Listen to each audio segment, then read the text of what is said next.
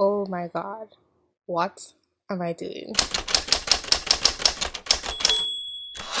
Hi, welcome to Just Thinking Out Loud. My name is Desiree.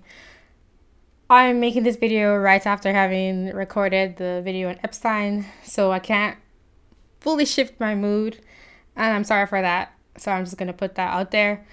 I want to talk about something that came across my Medium feed recently. I follow a writer. His name is Michael Spencer, and he usually writes about tech and a little bit about politics and some poetry. He's pretty awesome if you want to check him out. I'll put a link. And he was talking about the decline of investigative journalism and the fact that due to journals becoming more interested in clickbait and just revenue generation, they have lost the support of people, and they need money to keep them going to make long form content and content that has also been researched. So the sort of breaking news and the sources that everybody else cites and then comments on, those people, that industry is on the decline, and that's very worrisome because we need that kind of reporting out there. Obviously, that industry has done it to themselves. He points out some stats that 3,200 media layoffs have already occurred in 2019, including CTV, Mad Magazine, Inverse, and Entrepreneur. Those stats come from Business Insider. And when the media industry was shifting to digital from 2014 to 2017, only about 5,000 media jobs were cut. So now, just in 2019, that's 3,200 versus 5,000 for the shift from not digital to digital. And I'm sure you've seen all those paywalls coming up on a lot of articles. So I think that's great because they write a lot of crap, specifically like the op-ed commentary style stuff. But what this guy is pointing out is very important, that the breaking news sort of stuff, that also needs to still be supported. I don't know if that needs to come from the established media outlets. I don't trust them. And I can already see, like, if the media gets a little bit better, the mainstream media, then the younger generation will sort of trust them. But people who are around, I guess, in this time, they will always hold mistrust for the media more so than other generations. And you know what? And then in the future, in like 30 years or something, they'll target this generation with movies about the media because they do that now. That's why they're doing all these Hollywood remakes, because they're trying to target a specific age group that they know those movies, say like The Lion King, will resonate with. That's why they're doing all these live action things. And they're going to do the same thing possibly. Okay, I'm just making this up, but I can see this scenario happening in the future. I feel it's a bit better now.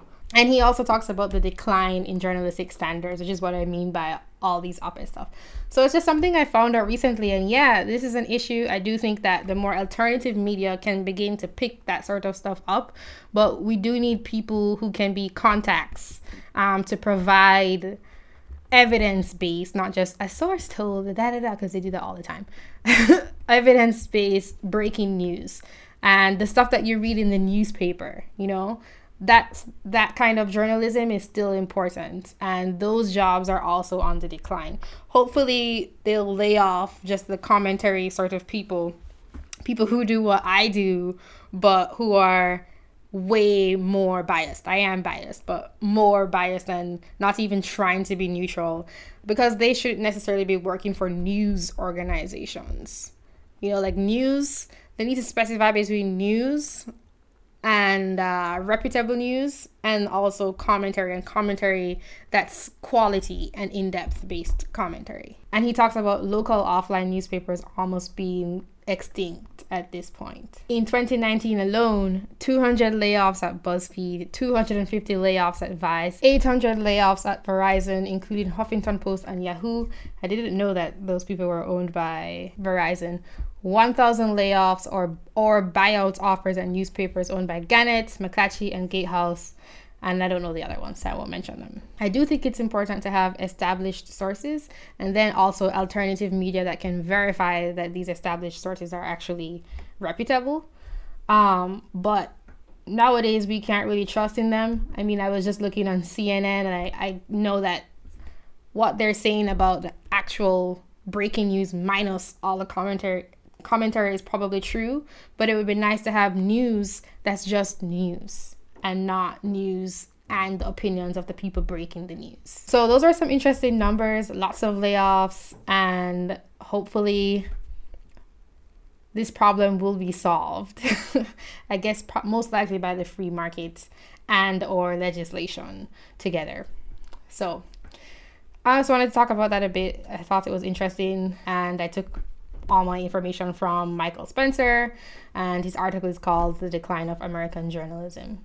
Thanks for watching or listening. If you like my content, please subscribe. You can support my work by donating at justthinkingoutloud.tv/donate. Have a good day, and I will talk to you soon. Goodbye.